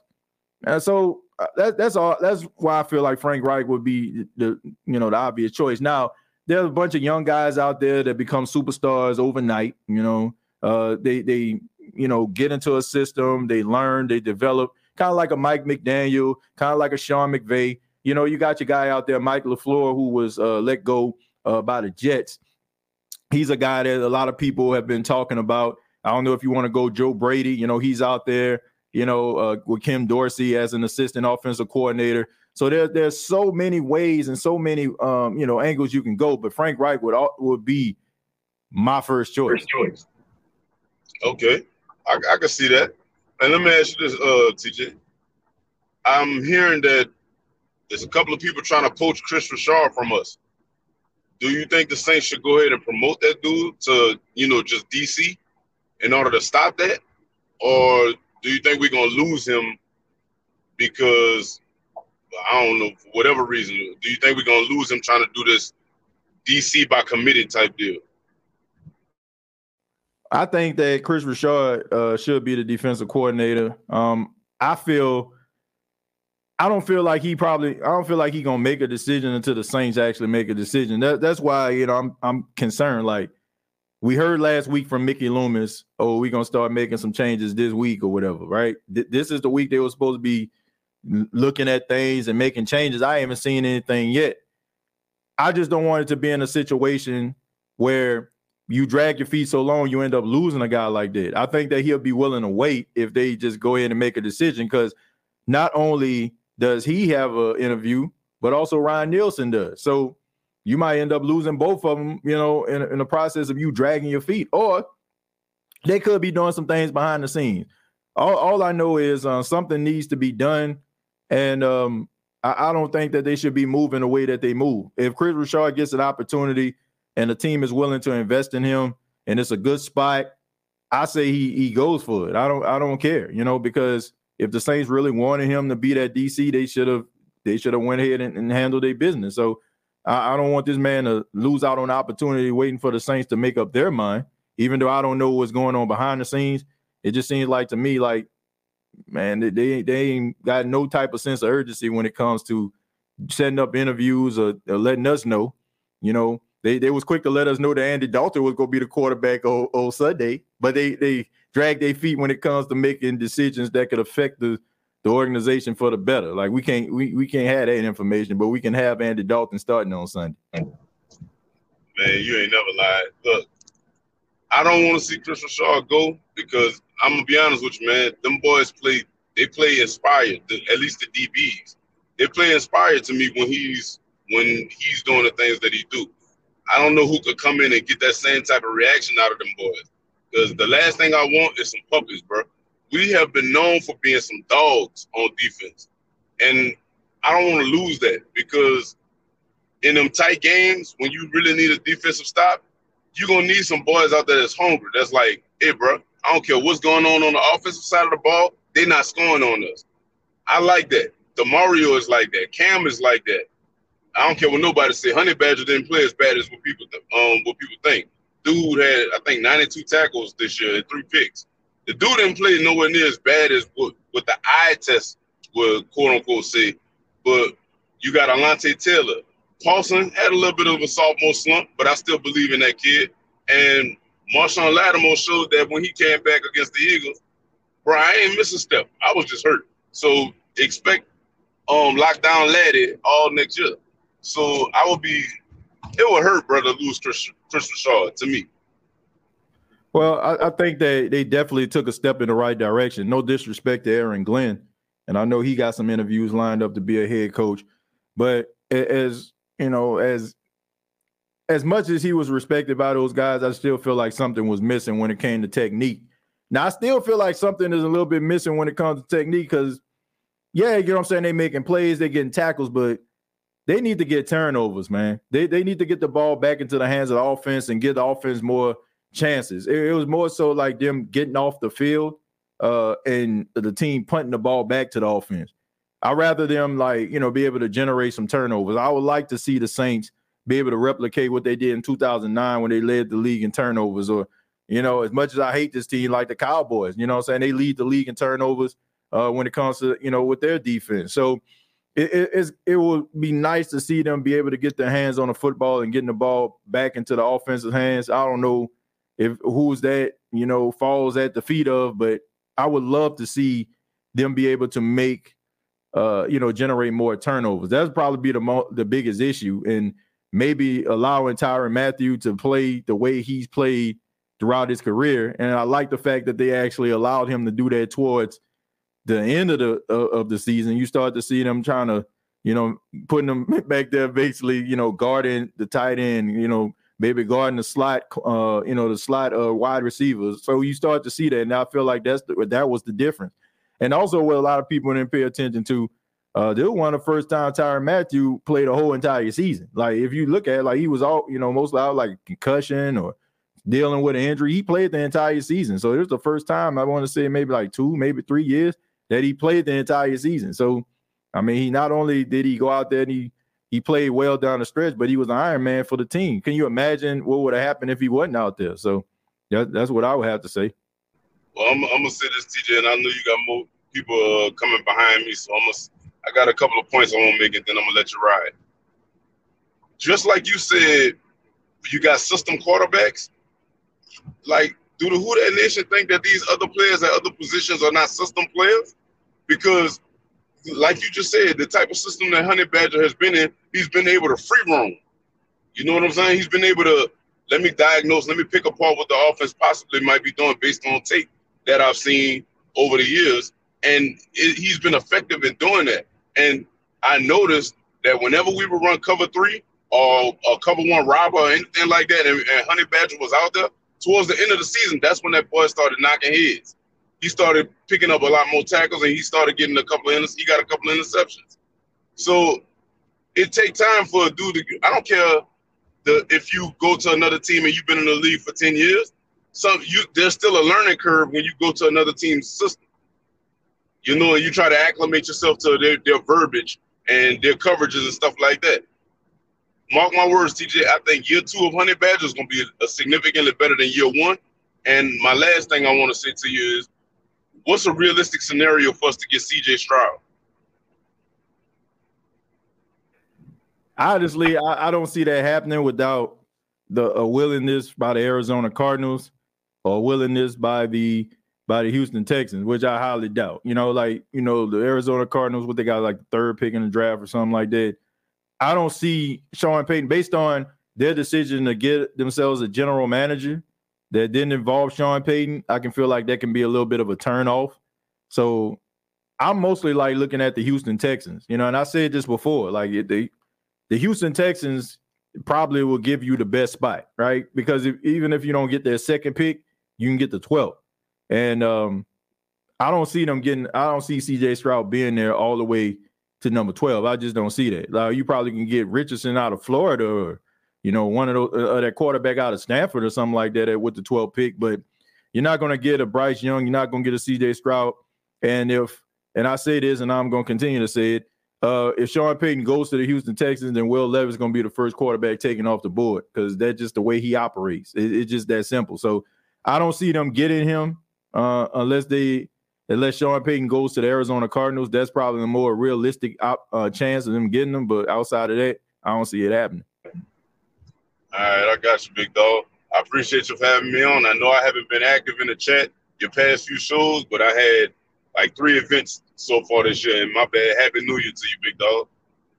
Yeah, Happy New Year to you. Yeah, man, appreciate it. Much love to you, man. It's all good. I understand. You're busy and stuff like that. Keep up the good work, and just continue the grind, man. Appreciate you chiming in.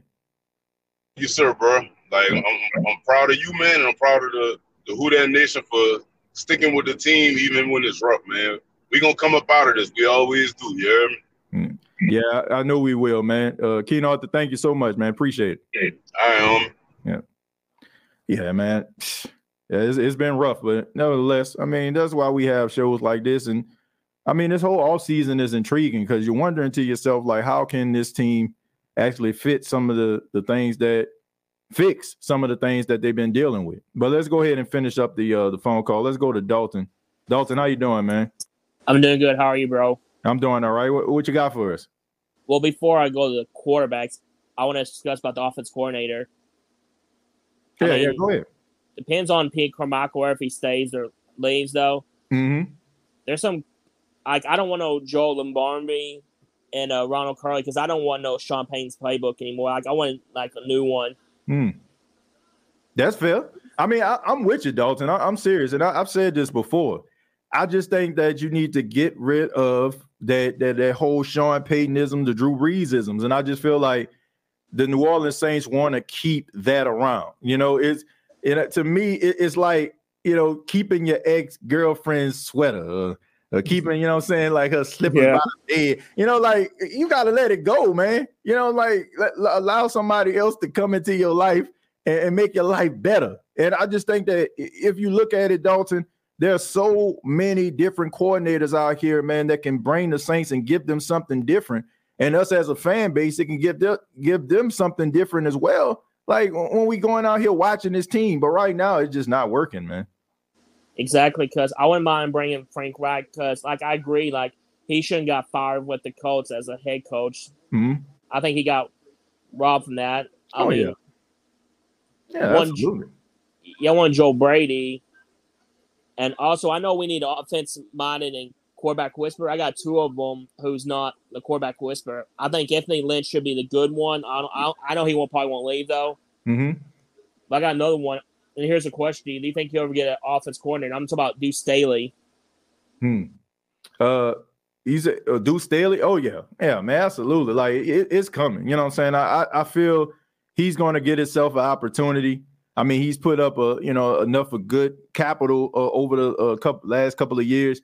And I definitely think that he's like a diamond in the rough. Now, I don't know how he interviews. I know that before he's got to look at for different positions and, you know, from other teams. But I think that you definitely need to give him an opportunity to be able to, you know, become a coordinator. Right, because I know we need like quarterback whisperer. There's some other coaches that good, even though it's not quarterback whisperer. Like when I mentioned Anthony Lynn and Deuce Staley. And, you know, Anthony Lynn didn't work out with the Lions, though. I think he's still going to be a good coordinator with us. Right. Yeah. Yeah, I'm more looking for a guy that can fix the issues at the quarterback position. Like if Dalton, if it was like an experienced quarterback, like a guy who like a Mahomes, like a Josh Allen, like one of those guys, I wouldn't be as concerned about who the coordinator is going to be versus like if whoever you get. Like I mentioned this, whether it's Derek Carr, whether it's Jimmy Garoppolo, whether it's Lamar Jackson, you're going to have to find a coordinator that fits that particular skill set because no disrespect to them, they have, for the exception of Lamar Jackson, they have not shown the ability to be able to carry and put a team on their back week in and week out. So I'm looking for a coordinator that's going to be able to get the best out of a guy because I think that, you know, you're going to need a coordinator that's going to have to be able to work. And I agreed. Yeah. Not guys that just trying to figure it, like not going through the motions, but actual guys that have actually been through certain situations, understand situations, able to get the best out of them. That makes sense? Yes, sir, it does. Okay. But what else you got, man? Well, on the quarterbacks, though, like I know we need to get a veteran quarterback, though, but for me, also, I think we need to get a rookie quarterback, though. I mean, yes, I know C.J. Stroud and Bryce Young will be going to be like top 5 because the Bears don't need one because they need to trade down. Yep. They don't need them. They don't need them, man. I find it funny, Dalton, that people are talking about, you know, Justin Fields. Like, Justin Fields is not a bad quarterback. Like, he's taking steps forward. So why would you waste the first overall pick on a quarterback? Like, it just doesn't make any sense. Like, this dude has great upside. I mean, the combination between him and Moody, you know, the wide receiver out of Tulane, like, it seemed like they're getting on the same page. Chase Claypool was a mistake, but you still have like other guys that are on this team, and you add a couple more pieces to the wide receiver room. I think that you should be fine, and Justin Fields will be able to take off. I agree. Like, depends where Sean Payton goes. Like, when he mentioned the Texans, though, I figured he would have drafted C.J. Stroud because, remember, he loves Ohio State players. Mm-hmm.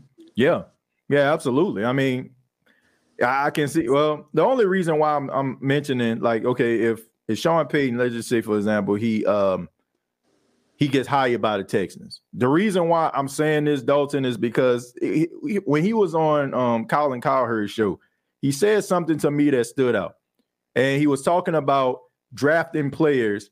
And when it comes to like certain positions, there's certain sizes, there's certain weights that you actually look at. I think that even though a lot of people would consider Bryce Young, quarterback out of Alabama, as the first quarterback that should be taken off the board, I think that Sean Payton will look at Will Levis's upside, his build, and I think that will probably cause him to draft him before he would draft a guy like Bryce Young. I just think that Sean Payton looks at the measurables. You got other guys who probably just go for the talent, and I think that's probably why. But when it comes to like C.J. Stroud, too good to fall to the Saints if they was to make a deal and get that 12th pick, and so is Bryce Young. So I don't see that happen. And that makes sense though. Like, if I get 12, like if that happens, like I'm pretty sure we'll trade down because Anthony Richardson, he won't be a 12th pick though. He'll be like the late first round, early second round. Right. Tanner McGee, he's not worth first round. He'll be like a second round. Mm-hmm. And Hendon Hooker, not only because ACL, his age is costing him the second round. Right. Yeah. I mean, you got quarterbacks that you can choose from, so it's not the end of the world. And no, it's not. You got, but like I said, it's all about doing your due diligence with your scout team and also bringing in the right guy that is going to be able to pull that potential out of those guys. So if you're going to go and get yourself a quarterback, you better make sure that you got the right coordinator that's whispering in that guy's ear to make the best decisions. Now, you're going to have growing pains. Like everybody, like people ain't just about to hit the ground running, right? I mean, the speed of the game is different. The time, the clock in your head is a little bit different. So you got to be able to kind of, go through the motions as a rookie quarterback. But if you build up enough positive and, you still gonna have negative, but you have more positive than negative, I think that you should be fine. And I think that you have to find the right coordinator to get it out of him. Can't be a Pete Carmichael, in my opinion. No, Cam, I agree. You have to get a right coordinator, right quarterback, though. And also, there's one quarterback I really like to have, though. The problem is he's staying, and I'm talking about like Bo Nix out of Oregon. Oh, okay. Yeah. Yeah, Bo Nix, I mean, he started his career out there in Auburn. Then, he transferred. Seemed like that was the best decision for him. He really kind of shocked me, being as good as he was for Oregon. I didn't expect, to be honest with you, for him to just be able to light it up like that. I think it was a smart decision, and a lot of people probably, it bothers me when people get mad at these guys for staying in school, because it was the same way with Justin Herbert, right? Justin Herbert, right? Everybody thought that he was going to come out his junior year. He decided to come back. People like, man, what's wrong with him? What's wrong with him? As you can see, there's nothing wrong with him. He's a pretty good quarterback. This is a guy that understands that maybe staying in school and being, and being able to work on himself, maybe he'll come out and have an even better draft positioning next year. Even though, the quarterback draft next year is stacked. Okay, you got Jordan Travis. You got Mays out of North Carolina. You got Caleb Williams. You got a bunch of guys that you're competing with. But at the same time, I respect him for understanding that he still has some growth to do, and that might pay dividends to him. Same. The only thing I want the quarterback out of the draft, like who's a little leader also, and like scheme fit with the right coordinator though. Like you want to get the role leader. Right. Yeah. Yeah, you definitely do. You want to make sure that you get it right, because, Dalton, if you don't, you can find yourself setting your organization back 5 to 10 years, and you definitely don't want to do that. And hopefully if the Saints pull the trigger on a quarterback, they make the right decision. I agree. And by the way, I'm about to get off. Thanks for having me, sir. No problem, Dalton, man. Thank you, man. It's always a pleasure to hear from you, man. Thank you. No problem. You have a good day. All right, you too. Yeah, shouts out to Dalton, man. He always come through with the information, always come through with the facts, and I always enjoy talking to him. I'm going to read a few more, and then we're going to go ahead and get up out of here. I seen Jared said he was going to call back another show. Jared, I appreciate it, man. Thank you for, thank you for being here. Sean Payton outsmarts himself way too often. His arrogance lost us some big games over the years. I 1,000% agree with that. Let's see. I just don't get why running backs would go back to school like Zach Trabonnet, I guess that's her name, Trabonnet, for example, was a running back last year out of UCLA. He's a nasty power back, but still went back as a senior. Well, look, sometimes these guys just enjoy the college experience, like sometimes, or it can be some things that these guys feel like they can work on. For example, Travis Etienne, right? Travis Etienne probably, he would have been a top pick, probably the top running back coming out. But he realized going in from his junior to his senior year, he realized that he needed to work on his pass protection, right? So by him staying an extra year working on those things, as y'all can see, Travis Etienne is taking off. Now, last year, unfortunately, ironically, in the game versus the Saints, he messed his knee up. He was out for the season. But now you're seeing that he's actually a whole lot better. So sometimes these guys stay in school because they want to work on the little small things to make themselves better. And also they want to work on, maybe repositioning themselves in the draft. Now you got some guys that it is what it is, like, man, like they got to feed their family. They got families to feed, and that goes into consideration. But a lot of these guys, sometimes they just want to stay in school, probably enjoy the experience, probably enjoy the camaraderie and some of the things they feel like they need to work on. They probably feel like he would be a better running back next year than he would be this year. And sometimes, from what I've seen, when guys go back to school, they come out and they seem like they're much better pros, and they seem like they're more pro ready. I feel like the issue with I talked about him earlier with Mark Sanchez. Mark Sanchez, to me, came out of school too quickly. Even Pete Carroll said that. Pete Carroll was like, I know he declared for the draft, but he probably should have come back one more year. And as even though he had some good spots, going to the AFC Championship in his rookie year, back to back, if I'm not mistaken. I mean, as you can see, it started to fizzle out. And I just think that maybe staying in school a little bit longer probably would have helped them out tremendously. So it's not always the right time to chase the bag. I mean, look at Zach Wilson and the Jets right now. They made a bad decision. We don't need to be like that. I don't even want, Yellow, I'm going to say this. I can't say that Zach Wilson is a bad decision.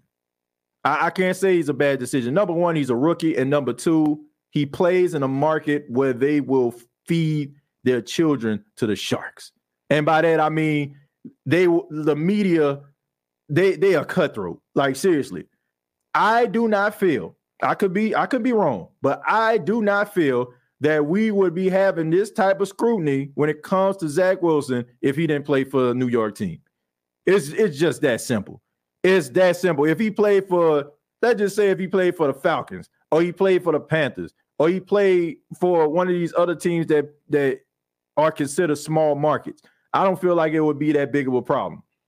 What you have is they want guys that are polarizing, right? Like if they think that you want to be polarizing, they're going to magnify that. Like somebody like Daniel Jones, the reason why they leave him alone?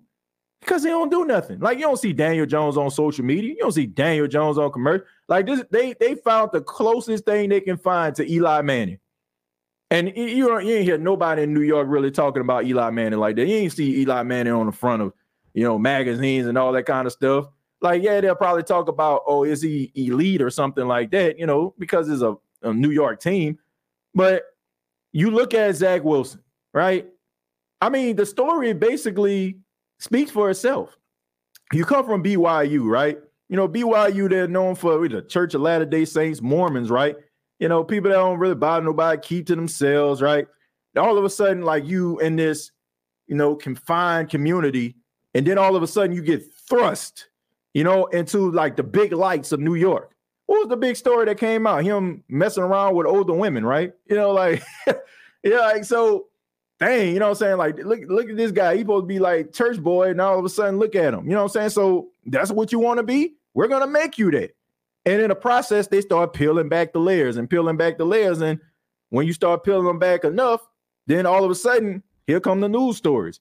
I do not feel that it would have gotten to this point if he played for any other team. It's just the market of New York.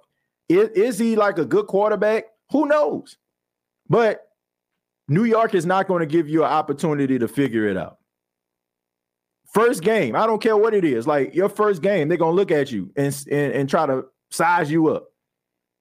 And if you don't measure up, guess what? Guess what, folks? Here come the tabloids. Here come the tabloids. You don't have time. If Zach Wilson was the quarterback for the Saints, we would not be having this conversation. Why? Because the majority of us would be giving this dude the opportunity. Yeah, you know what I'm saying? He wasn't really as good this year, man. He'll get better. That's just the way that it goes. Like, I just think that the market had a lot to do with it. If you're not a bona fide certified beast from the jump, New York will turn on you. And they have guys who and ladies who are really, really good with that computer. And they can come up with them columns that can make that person look like they're the worst human being on the face of God's green earth. That's just how it works, man. The media pushes Wilson up the board because of one controlled workout. He was definitely taken too high. Yeah, I mean, the media does that. They amplify you. But keeping it real just mentioned, the media put them up here, but they can break you too. The media can put you up here and they can take you down as well. And sometimes they do that. They prop you up so they could take you down. So it can seem like the biggest fall from grace for their own viewing pleasure. Yeah, I mean, to me, he was not a top 5 prospect. I didn't think so either. I had a lot of questions and I had cause to pause when he came down to Conway, South Carolina, to play Coastal Carolina. It was his last year at BYU. They came in, they were a top 5 team. They took on Coastal Carolina, and he looked like slow. Like, he looked like absolute slow. And the thing about it is they fell in love, keeping it real, with his arm talent. See, now it's the fact that you have Patrick Mahomes who can do all these magical things with his arm.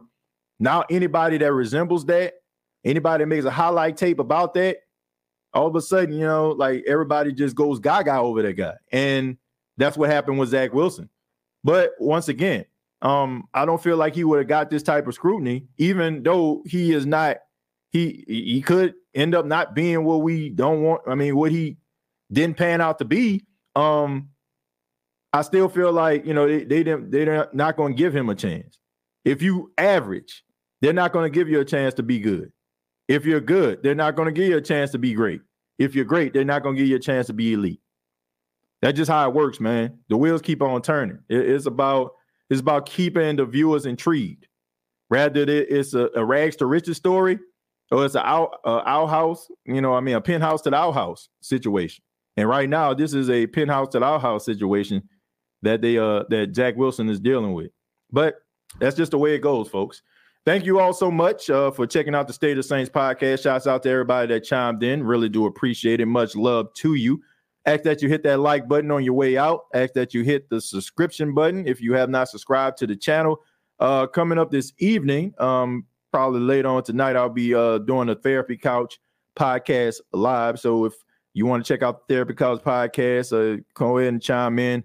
We got a hot topic that we're going to be talking about. What we do is we take a topic that involves my life personally or something that goes on in the news, and we kind of break it down. So a podcast focused on mental health and, just talking about different things that's going on in the world. So if you like that kind of stuff, you're into that, come back to the State of Saints Podcast Network channel right here. Check it out.